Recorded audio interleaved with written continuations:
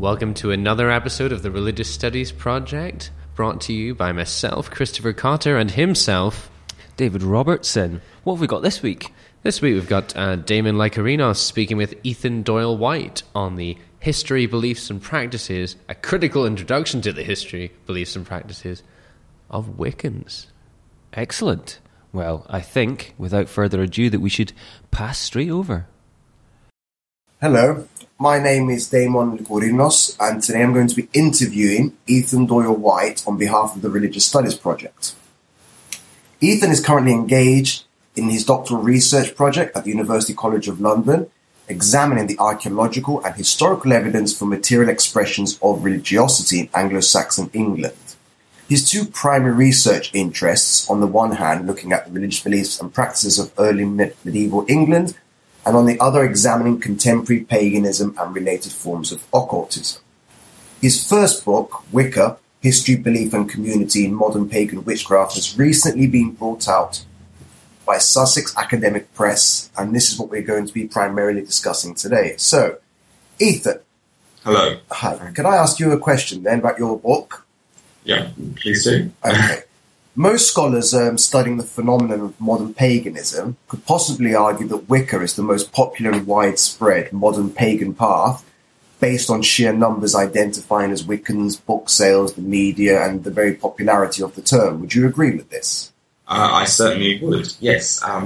Most of the evidence we have available to us from sociological studies, as well as sort of anthropological-based ethnographic reports, do certainly suggest that Wicca is the largest religion within sort of contemporary paganism, with what are likely to be in the low hundreds of thousands of participants globally. It's particularly strong in the US, in Canada, UK and Australia. Of course, in other parts of the world, other forms of contemporary paganism are instead stronger. For instance, in a lot of northern and eastern and central Europe, more ethnic-based paganisms are predominate. But globally, I would say the sheer numbers of Wiccans outweigh those of other forms of contemporary paganism. Okay, brilliant. Many practitioners claim that Wicca is a continuity of European pre-Christian religious beliefs and practices. Could you discuss maybe the validity of this claim and also discuss the historical origins of Wicca? Right, yeah. Fundamentally, from a historical perspective, this idea that Wicca is the survival of an ancient pre-Christian religion, it just isn't true. But it is an important mythical origin story, which some Wiccans treat literally, and others, probably the majority, treat more as a metaphor. I would suggest that most Wiccans recognise that Wicca is a new religious movement, with its origins in Britain during the early to mid-20th century. That being said, to look even further back into the 19th century is where we have to look if we want to see where Wicca really comes from, the idea behind Wicca. It was at that point that a number of revisionist historians, people like Jules Michelet, began arguing that the witch trials of the early modern period had not been an attempt to counteract a satanic cult of witches, or that it was just a response to sort of mass hysteria, but rather it was an attempt by Christian authorities to put a stop to a surviving pre-Christian religion of witches who were devoted to a cult of a horned god of fertility. That idea reached its apogee in the early 20th century when it was picked up by an Egyptologist named Margaret Murray.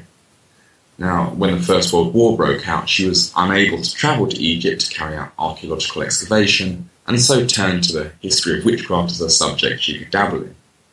She subsequently published a number of books, the most prominent of which were The Witch Cult in Western Europe, and then The God of the Witches.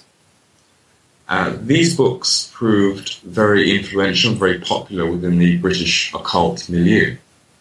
And fairly soon, from the period roughly between the 1930s and the 1960s, we had a variety of individuals and groups springing up in different places in Britain, but but also to an extent in places like Australia and in the United States, with individuals claiming that they were the practitioners of this Mariite witch cult. Now, by far the most prominent of these individuals was the Englishman Gerald Gardner. He had a background in occultism. He'd been involved in the Rosicrucian group and various other things. And he claimed that in 1939, on the eve of the Second World War, he had been initiated into a coven of witches based in the New Forest in southern England, or the New Forest area, if not the forest itself. Now, there is a lot of debate as to whether this New Forest coven ever existed or not, or whether it was just a sheer fabrication of Gardner's. Frankly, you'll probably never know for sure. I personally am inclined to believe that there was a group he was involved with, but others like Chas S. Clifton have argued that it's probably completely fictitious. So there's still some debate on that issue. What is clear, however, is that in the 1950s and certainly into the early 1960s, Gerald Gardner went on to promote his version of this religion, which has come to be known as Gardnerian Wicca, through founding covens across England, and soon they also spread to Australia and the United States and elsewhere. And from there it sort of grew into different forms, different traditions, and Wicca sort of expanded into this widespread religion that we now understand it to be.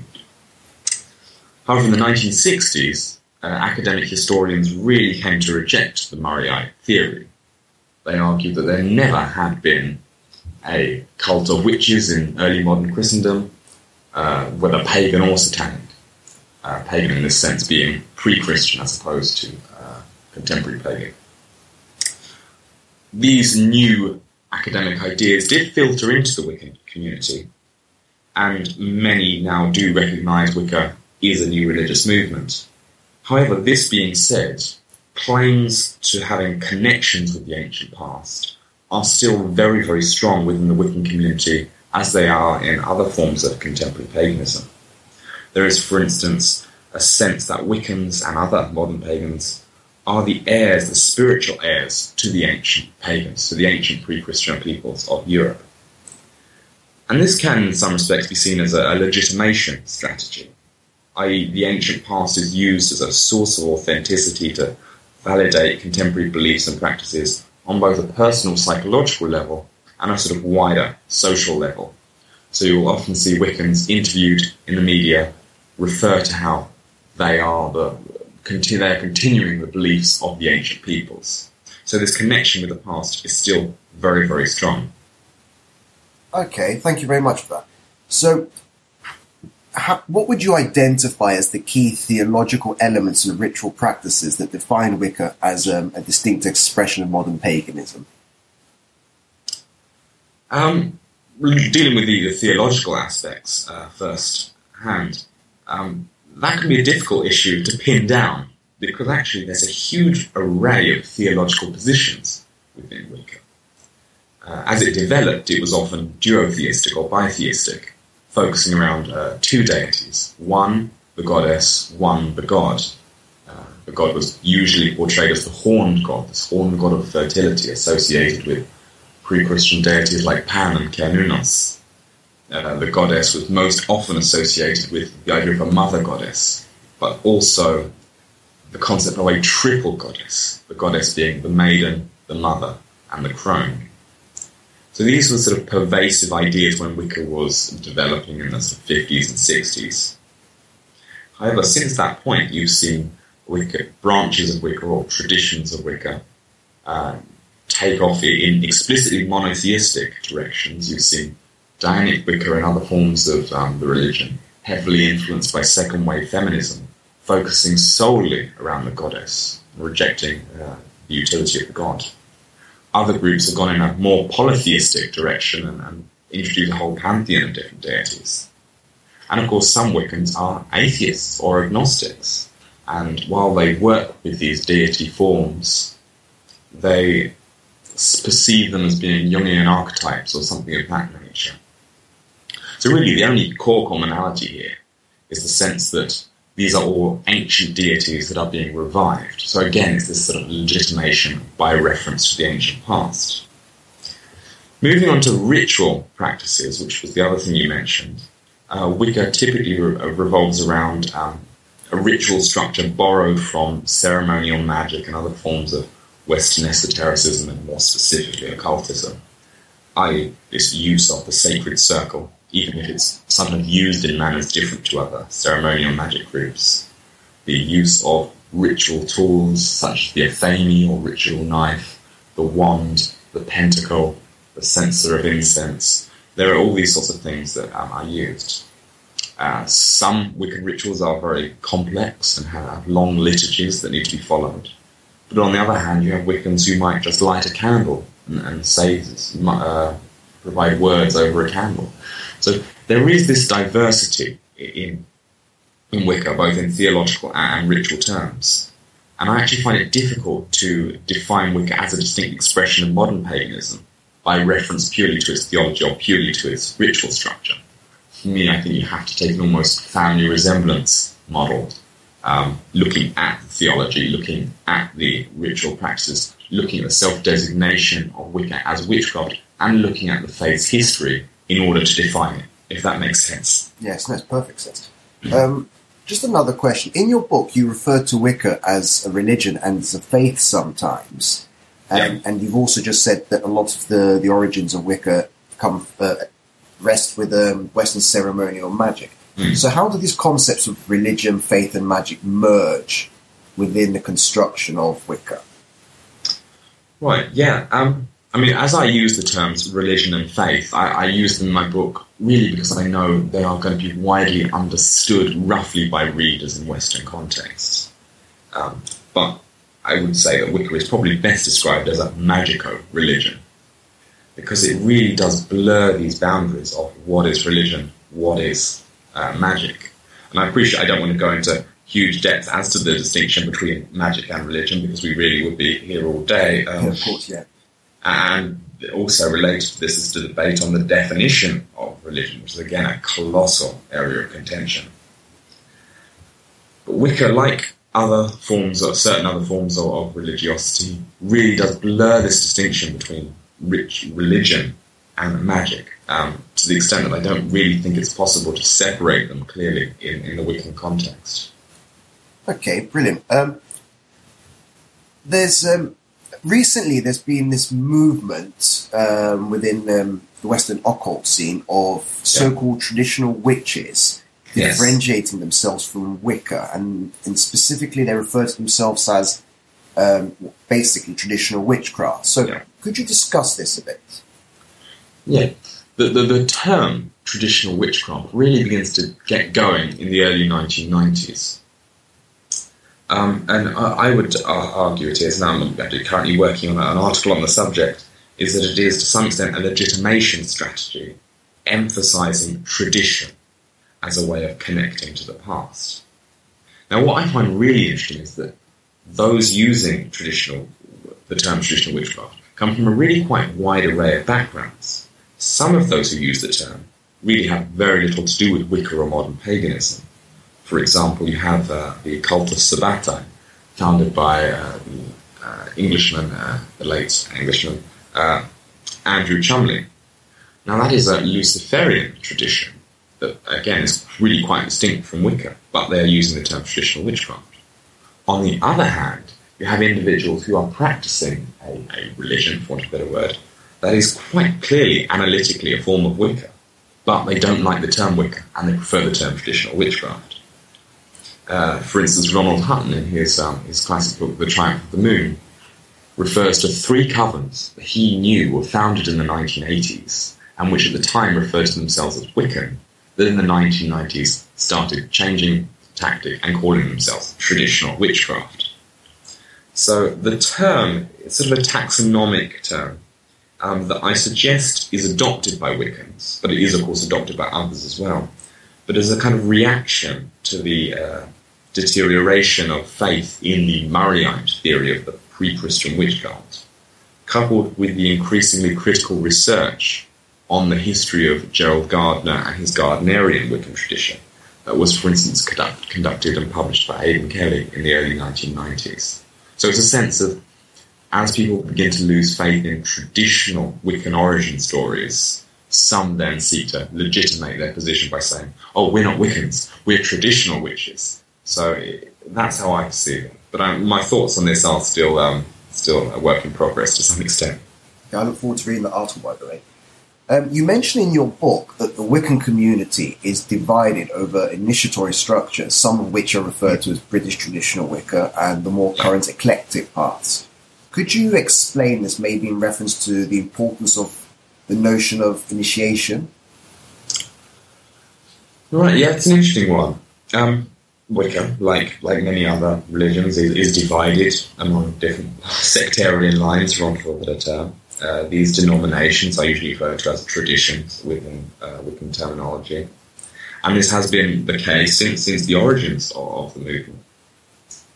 They often seek to delegitimize one another, presenting themselves as being the proper way of doing things. Certainly, Gardner had his version of Wicca as it developed in the sort of possibly the late 1940s, but into certainly the 1950s.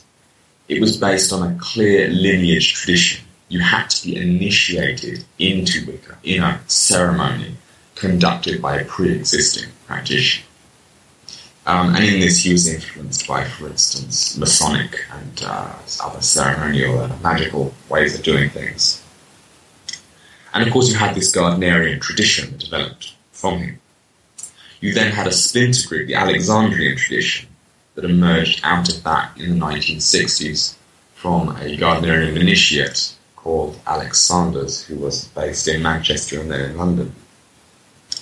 As these Gardnerian and Alexandrian traditions got supplanted to North America, they came to be known as British traditional Wicca. And there were all sorts of arguments between British traditional Wiccans and practitioners of other Wiccan traditions, whether it be Dianic Wicca or Fairy Wicca. Sometimes British traditional Wiccans said, you can't be Wiccans, you can be witches, but we are the only Wiccans. And there's been much confusion over the etymology of the term Wicca, which I pinned down in a research article of mine published in 2010. Increasingly, you also see British traditional Wiccans referring to other practitioners as eclectic Wiccans. But it should be said that what most of those referred to as eclectic Wiccans do not self-identify as such. Some do, but I would suggest most don't. This has been further complicated by the fact that since the 1970s, you've had a real proliferation of books being published by a huge range of authors that basically proselytize in their own way and say, this is how you become a Wiccan. Read this book. Here are the spells you need. Here are the practices you have to conduct. Here are the beliefs you need to adopt. And so that has really enabled thousands of people to basically set themselves up as Wiccans without any need to having been initiated into a pre-existing lineage. So you do have this division on the one hand among British traditional Wiccans and several other forms of Wicca that insist on a lineage, i.e. you have to be initiated in a specific ceremony by a pre-existing practitioner. And on the other hand, you have this larger grouping that basically thinks, well, anyone can be a Wiccan. You don't need anyone else to initiate you into it. You can become one yourself. So there is still this big division, and there's lots of sort of delegitimizations of one another's positions and all these sorts of things. But I'm sure practitioners or scholars studying many different religious movements will recognise as having parallels in their own work. I was wondering if you could, maybe, from your own research, if you could describe how a Wiccan initiation rite might take place. Well, it's interesting. There are different forms. It is. I won't go into too much detail, but in the Gardnerian tradition, Alexandrian tradition, these traditions sort of derived from Gerald Gardner. There is the idea that the initiate should be brought naked and blindfolded into the circle, into the coven's circle, and there they will be made to swear oaths to the coven. and go through a series of ritual actions to bring them into the fold, to bring them in and make them what is called a first degree initiate. There are, as they progress, they can move through into the second degree and eventually the third degree. And this is a structure that is, of course, borrowed from Freemasonry. But on the other hand, you have Wiccans who say, well, you don't need any of that. You can go out on a full moon and profess your veneration of the Wiccan deities, and that will make you a Wiccan. For example, in forms of Dianic Wicca, which is the feminist-orientated form of Wicca, there is the idea that a woman only needs to proclaim, I am a witch, and she can be a Wiccan. So there are different forms of initiation or entering the community, as it were. You also speak in your book about what Wiccans are very involved with spell casting. Could you discuss that a bit? Yeah, I mean, as I mentioned earlier, Wicca derives from beliefs or historical theories, really, about witchcraft, about historical European witchcraft. And of course, a key part of what witches are supposed to do in traditional European culture is that they cast spells. Usually in a negative sense, it should be stressed, but certainly from at least the 19th century, the idea of the good witch began to develop as well. Whether it be sort of the old village cunning woman who could help out, who sometimes be referred to as a white witch, to really things like Glenda the Good Witch and things from the Wizard of Oz and such like. So spellcasting, the practice of magic, really does have a core. It is central in many ways to Wiccan practice. That can be done again in highly ritualized manner among a coven, following certain liturgies, but it can also be much simpler. A solitary practitioner using candle magic, for example. So, I don't know if that answers the question. No, that's perfect, brilliant. So just moving away from that for a minute, what I found fascinating about your book was that apart from just discussing, let's say, the beliefs and practices of Wiccans, you also have done a lot of research into Wicca regarding gender rights, environmental issues, socioeconomic policies, and so on. Right, Would you say that Wicca is an activist movement? No, I certainly wouldn't describe it as an activist movement. I don't think that Wicca is intrinsically politically activist. However, it does contain activists within it. And those activists often really blend their religious, and I use the term religious in quotes, and their socio-political beliefs together in a sort of big ball. It's all intertwined. As it is in many other religions. Wicca is, to some extent, quite a diverse politically or socio-politically movement. Gerald Gardner and many other of the early Wiccans were, for instance, quite right-wing. Gerald Gardner was a conservative, both in terms of small c conservative values, and also was a key supporter of the Conservative Party. Doreen Valiente, although she had quite an eclectic array of beliefs, was for a time involved in the political far right. As Wicca develops, as it moves, as it expands elsewhere, it begins to take on a much clearer leftist current as well. I've mentioned the Dianic Wiccans, who were influenced by second-wave feminism, founded by Susanna Budapest in the 1970s. They obviously clearly were merging the concerns of second-wave feminism in with their Wiccan practice. At the same time, in the United States, you have Eddie Buksinski founding the Minoan Brotherhood as a Wiccan tradition for gay and bisexual men. So again, the concerns of gay liberation, to some extent, being merged with Wiccan belief and practice. And then a little bit later, you have the reclaiming tradition developed by another American who goes by the name of Starhawk, which really blends Wicca with radical left, to some extent anarchist political concerns. And you can see how they blend it by looking at some of their writings. For example, Susanna Budapest includes spells designed to free political prisoners or to hex a rapist. And the reclaiming tradition carried out anti-nuclear protests in which they cast spells. They also carried out many environmentalist protests. And of course, environmentalism is something that it is closely associated in many people's minds with contemporary paganism more broadly, but also Wicca. Many Wiccan practitioners do refer to theirs as a nature religion, although they're often using this term independently from the analytical use of it by Catherine Albanese. However, research into how environmentalist Wiccans actually are has brought back mixed results. To what extent certainly every Wiccan is not involved in environmental activism.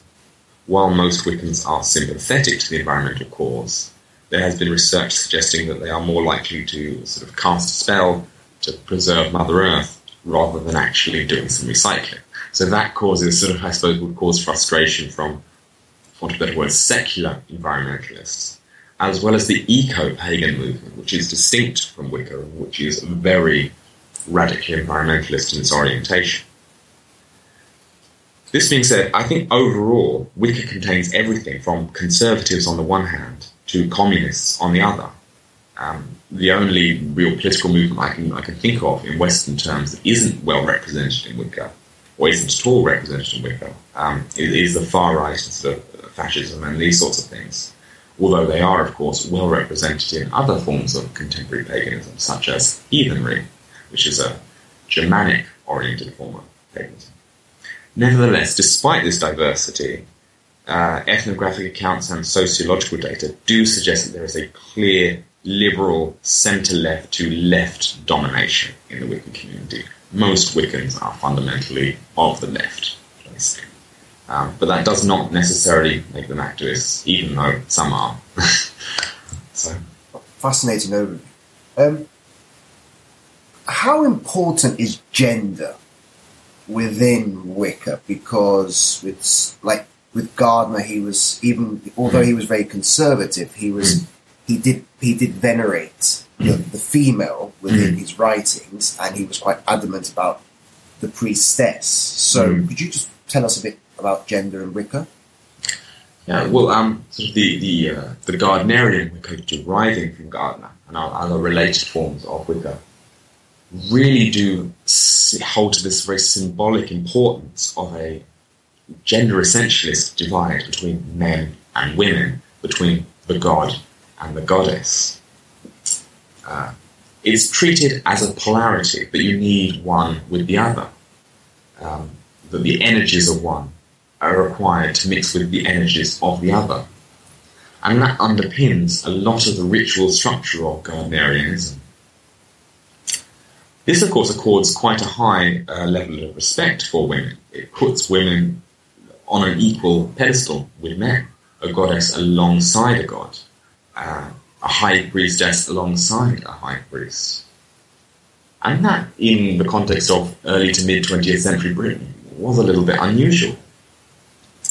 As Wicca has developed, of course, it's had to take on new understanding of gender. For instance, I mentioned Eddie Buksinski's The Minoan Brotherhood, which was there for gay and bisexual men. So that obviously changed the gender dynamics of that particular group. Equally, Susanna Budapest's Dianic Wiccan tradition is purely open for women and purely worships a goddess. So again, the gendered elements there change once more. So in terms of gender roles, it is quite a diverse religion. Regarding your book, what methodologies did you employ? What research data did you draw on and stuff? Well, my book is, as I perceive it, something of a textbook, really. It's there to summarise the state of all previous research on Wicca, whether that have been conducted by anthropologists, by scholars of religion, by sociologists, by psychologists, by historians. My own approach is certainly more that of a historian. My other publications on Wicca in various journals have almost all been of a very much more historical bent. So that's my personal approach that I tend to take. But as I said, with the book I wanted to also represent anthropological, sociological perspectives, etc. Does that answer the question? Yes, or I was just, when I was reading it, I was just fascinated by a lot of the interviews you were drawing on to support a lot of the arguments. So I think you did fantastic research for your book. Another question. Recently, there's been quite a lot of fuss being made about certain academic researchers who are also practicing Wiccans, studying other Wiccans. What is your take on this? Well, it's not just an issue of Wicca, which is an issue of the study of contemporary paganism more widely. And this issue is really derived from a review article that was published in the Method and Theory in the Study of Religion journal back in 2012, I believe, by Marcus Altina Davidson. He argued that the study of contemporary paganism has been operating in a very theological and phenomenological mould that was out of step with wider theoretical debates in the study of religion. I published a response to him in the Pomegranate, which is the International Journal of Pagan Studies, and then several other responses have since also been published in that journal. Now, it is an interesting debate. The concern really is that many scholars of contemporary paganism are acting as what Russell McCutcheon referred to as curators, in that they are conducting the religious study of religion, or religionism. In doing so, they are adopting insider perspectives and assumptions about what paganism is, and even are actively promoting the religion in question. Now, my feeling is that these sort of insider or theological perspectives do certainly have value, although it should be said that they do raise certain issues. There is perhaps an issue with paganism, different pagan religions being presented in an idealized manner in certain texts, downplaying the interpersonal problems that exist within the pagan community, downplaying radical right, far right involvement, etc., and also presenting practitioner ideas about paganism and Wicca as if they were automatically true. For instance, a number of works on the subject, scholarly works on the subject of Wicca, promote the idea that pagans don't convert to paganism, but they, in quotes, come home. Or there's also the promotion of the idea that Wiccans don't proselytize. Now, actually, I think both of these points are demonstrably incorrect, and I argue this in my book and elsewhere. So there is an issue, I think, with certain sort of curatorial roles in contemporary paganism, but at the same time, I wouldn't want to see those conducting such research rejected altogether. So I try and take a balanced, mixed view, sitting on the fence to some extent between the position taken by Davidson and the position taken by those of his staunch sort of critics. I do think that the study of contemporary paganism, or it's pagan studies as it's often called, does need to shake off some of the heavy theological elements that I think are drawing it back and are giving it a bit of a bad rep, to be frank. You've seen a lot of scholars of Western esotericism, for example, speak of pagan studies in I wouldn't use the word disparaging tone, but they're critical of it. They think it has a lot of methodological problems. And I think that we do need to sort this out. I have a forthcoming article on which I argue that we should actually cease using the term pagan studies and replace it with the academic study of paganism. And there are various reasons for this. I also argue that we need to stop accepting pagan definitions of what paganism is, because they are often idealized and not always analytically useful to those of us who are scholars. So I really think these reforms are needed to set the field on a better footing, if it were. And it should, of course, be stressed that these are not just problems for scholars of contemporary paganism. They are problems for people studying religion much more broadly, as, for instance, has been exemplified by McCutcheon's Critics Not Caretakers book, and all the debate that has ensued is the basis of that. Or from that, rather. Thank you for that, thank you. What actually drew you to write a book about Wicca? Because from what I gather, your PhD's on Anglo-Saxon. Yeah, yes. Yeah. I do have these sort of multiple, somewhat divergent research interests. Obviously, my university-based education has naturally in archaeology departments and has been devoted to studying pre-Christian and sort of early Christian religion, particularly in the medieval context. But I just find Wicca really, really interesting, and I find contemporary paganism really, really interesting. There's just something about it that fascinates me. So I continued to conduct research while I was going through my university education, writing about, for instance, the etymology of the term Wicca and how it had been contested within the Wiccan community. I wrote about a particular individual named Robert Cochrane, who was a figure in the 1960s who was a rival to Gerald Gardner. I've written about the historical development of the Wiccan Rede, which is an ethical tenet that is found in Gardnerianism and certain other forms of Wicca. And while doing this, I really realised there is not one single book that introduces Wicca in an academic sense. There are practitioner volumes that do this, but they are really intent on sort of converting the reader to some extent and encouraging them to practice Wicca. There are also many fantastic scholarly studies of Wicca, but they're all focused. You have Sabino Magliocco's Witching Culture, which is a fantastic analysis of Wicca and wider pagan relationships with folklore.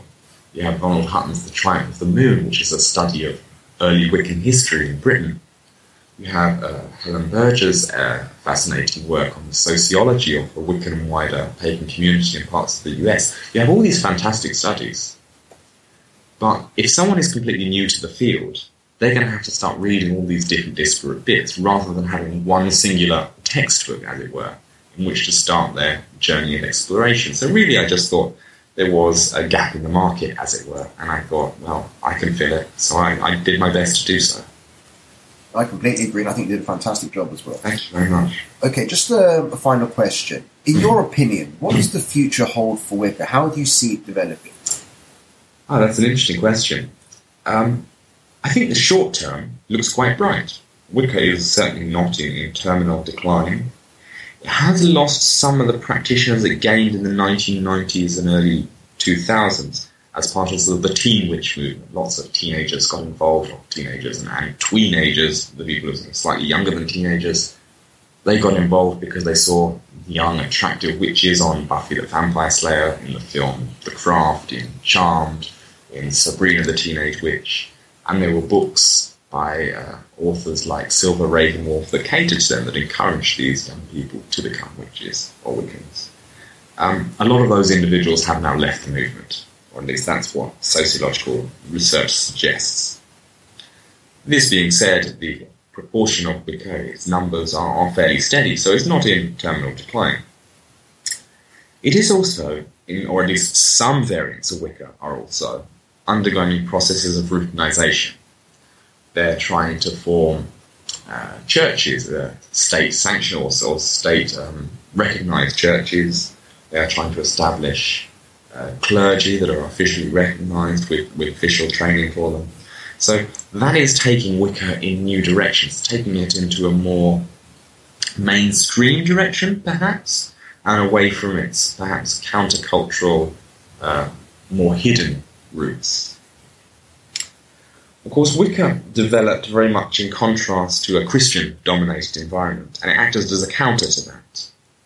As Western society becomes less Christian and more multi-religious, I do sometimes wonder if Wicca will lose its appeal, at least for some people. And it clearly hasn't shown its ability to become a mass religion. Rather, it seems to attract certain sorts of people. Sociological studies have shown that the Wiccan community is, for instance, overwhelmingly white, with a propensity for higher education, but not necessarily the concomitant higher incomes. It has a large proportion of women and LGBT people, and also those who had a childhood interest in mythology, folklore, or ancient Christian religion. They are also typically voracious readers and exhibit non-materialistic or post-materialistic values. So there is a certain profile that is common to many, many practitioners of Wicca. And of course that is not the same profile of everyone else in Western society. So I don't think Wicca is ever going to become a religion that is equal in size or a rival to Christianity or Islam or anything of that nature. And indeed, that is something that has been anticipated from the start. I mean, if I may quote Gerald Garner, just to finish on, he argued that Wicca, and I quote, was and is not a cult for everybody. Unless you have an attraction towards the occult, a sense of wonder, a feeling that you can slip for a few minutes out of this world into the other world of fairy, it is of no use to you. So I think that might summarise the question. No, and answer to it. Very, very good summary. Okay, is there anything else you'd like to share with us? Just if you are interested in this subject, my book is now available. It would be great if people could ask their libraries to purchase it, or even just to purchase a copy for themselves and for all their friends and family, because everyone wants to read this book. It's yeah. No, and I completely shameless publicity there. Excellent book, excellent book. Okay, Ethan, thank you very much for this. Thank you very much for having me on the show. And I look forward to reading your next book, possibly in the very near future. And all the best with your PhD. Cheers, thank you very much. Okay, thank you. Cheers, thanks, Damon. Bye. Wonderful to hear from Damon again. He's been a regular contributor and interviewer. Our only Greek member of the team, I believe, at this point. Mm-hmm. But we're always welcome to more Greeks and anybody else, quite frankly. Absolutely. You were just telling me before the podcast, David, that Damon's going to be contributing to an edition of the RSP co-sponsored journal, The Implicit Religion. Correct. In a special issue on nationalism, which is being co-guest edited by Liam Templeton Sutherland, another frequent religious studies project contributor. Do you want me to clap now? Yeah, who you haven't heard from perhaps on air for a while, but he was one of the main attractions of the Christmas special. As ever. So stay tuned for that. December 21st, is it? Is that right? It's maybe the 19th. I've got it in front of me. 19th of December. 19th of December. Holiday special. Indeed. Yes. We're brought to you, as ever, in association with the British Association for the Study of Religions and the North American Association for the Study of Religions. Thank you, guys. Wonderful stuff. And next week, we've got another of our Sockrell series. Indeed. And this one is with Anna Strachan, and it's on the subject of evangelicism and civic space. And this interview was recorded at the EASR in Helsinki about a couple of months ago now. And what's quite nice is that this is Katie Aston's first interview for the Religious Studies Project. You'll be hearing her again in the Christmas special as well. But Katie has just taken over as our features editor here at the Religious Studies Project, giving Kevin a well-deserved and much-needed break from a fairly central and quite demanding part of the RSP team. Yeah. So welcome, Katie, and you can come back and hear her in action next week. Absolutely. In the meantime, don't forget to check out our Facebook page, Twitter feed, Google+, YouTube, and don't forget to use our amazon.co.uk.com and .ca links when you're buying all that stuff that you like to buy, because it'll really help us out. I'm wittering, but we're just going to say the usual end. Thanks for listening.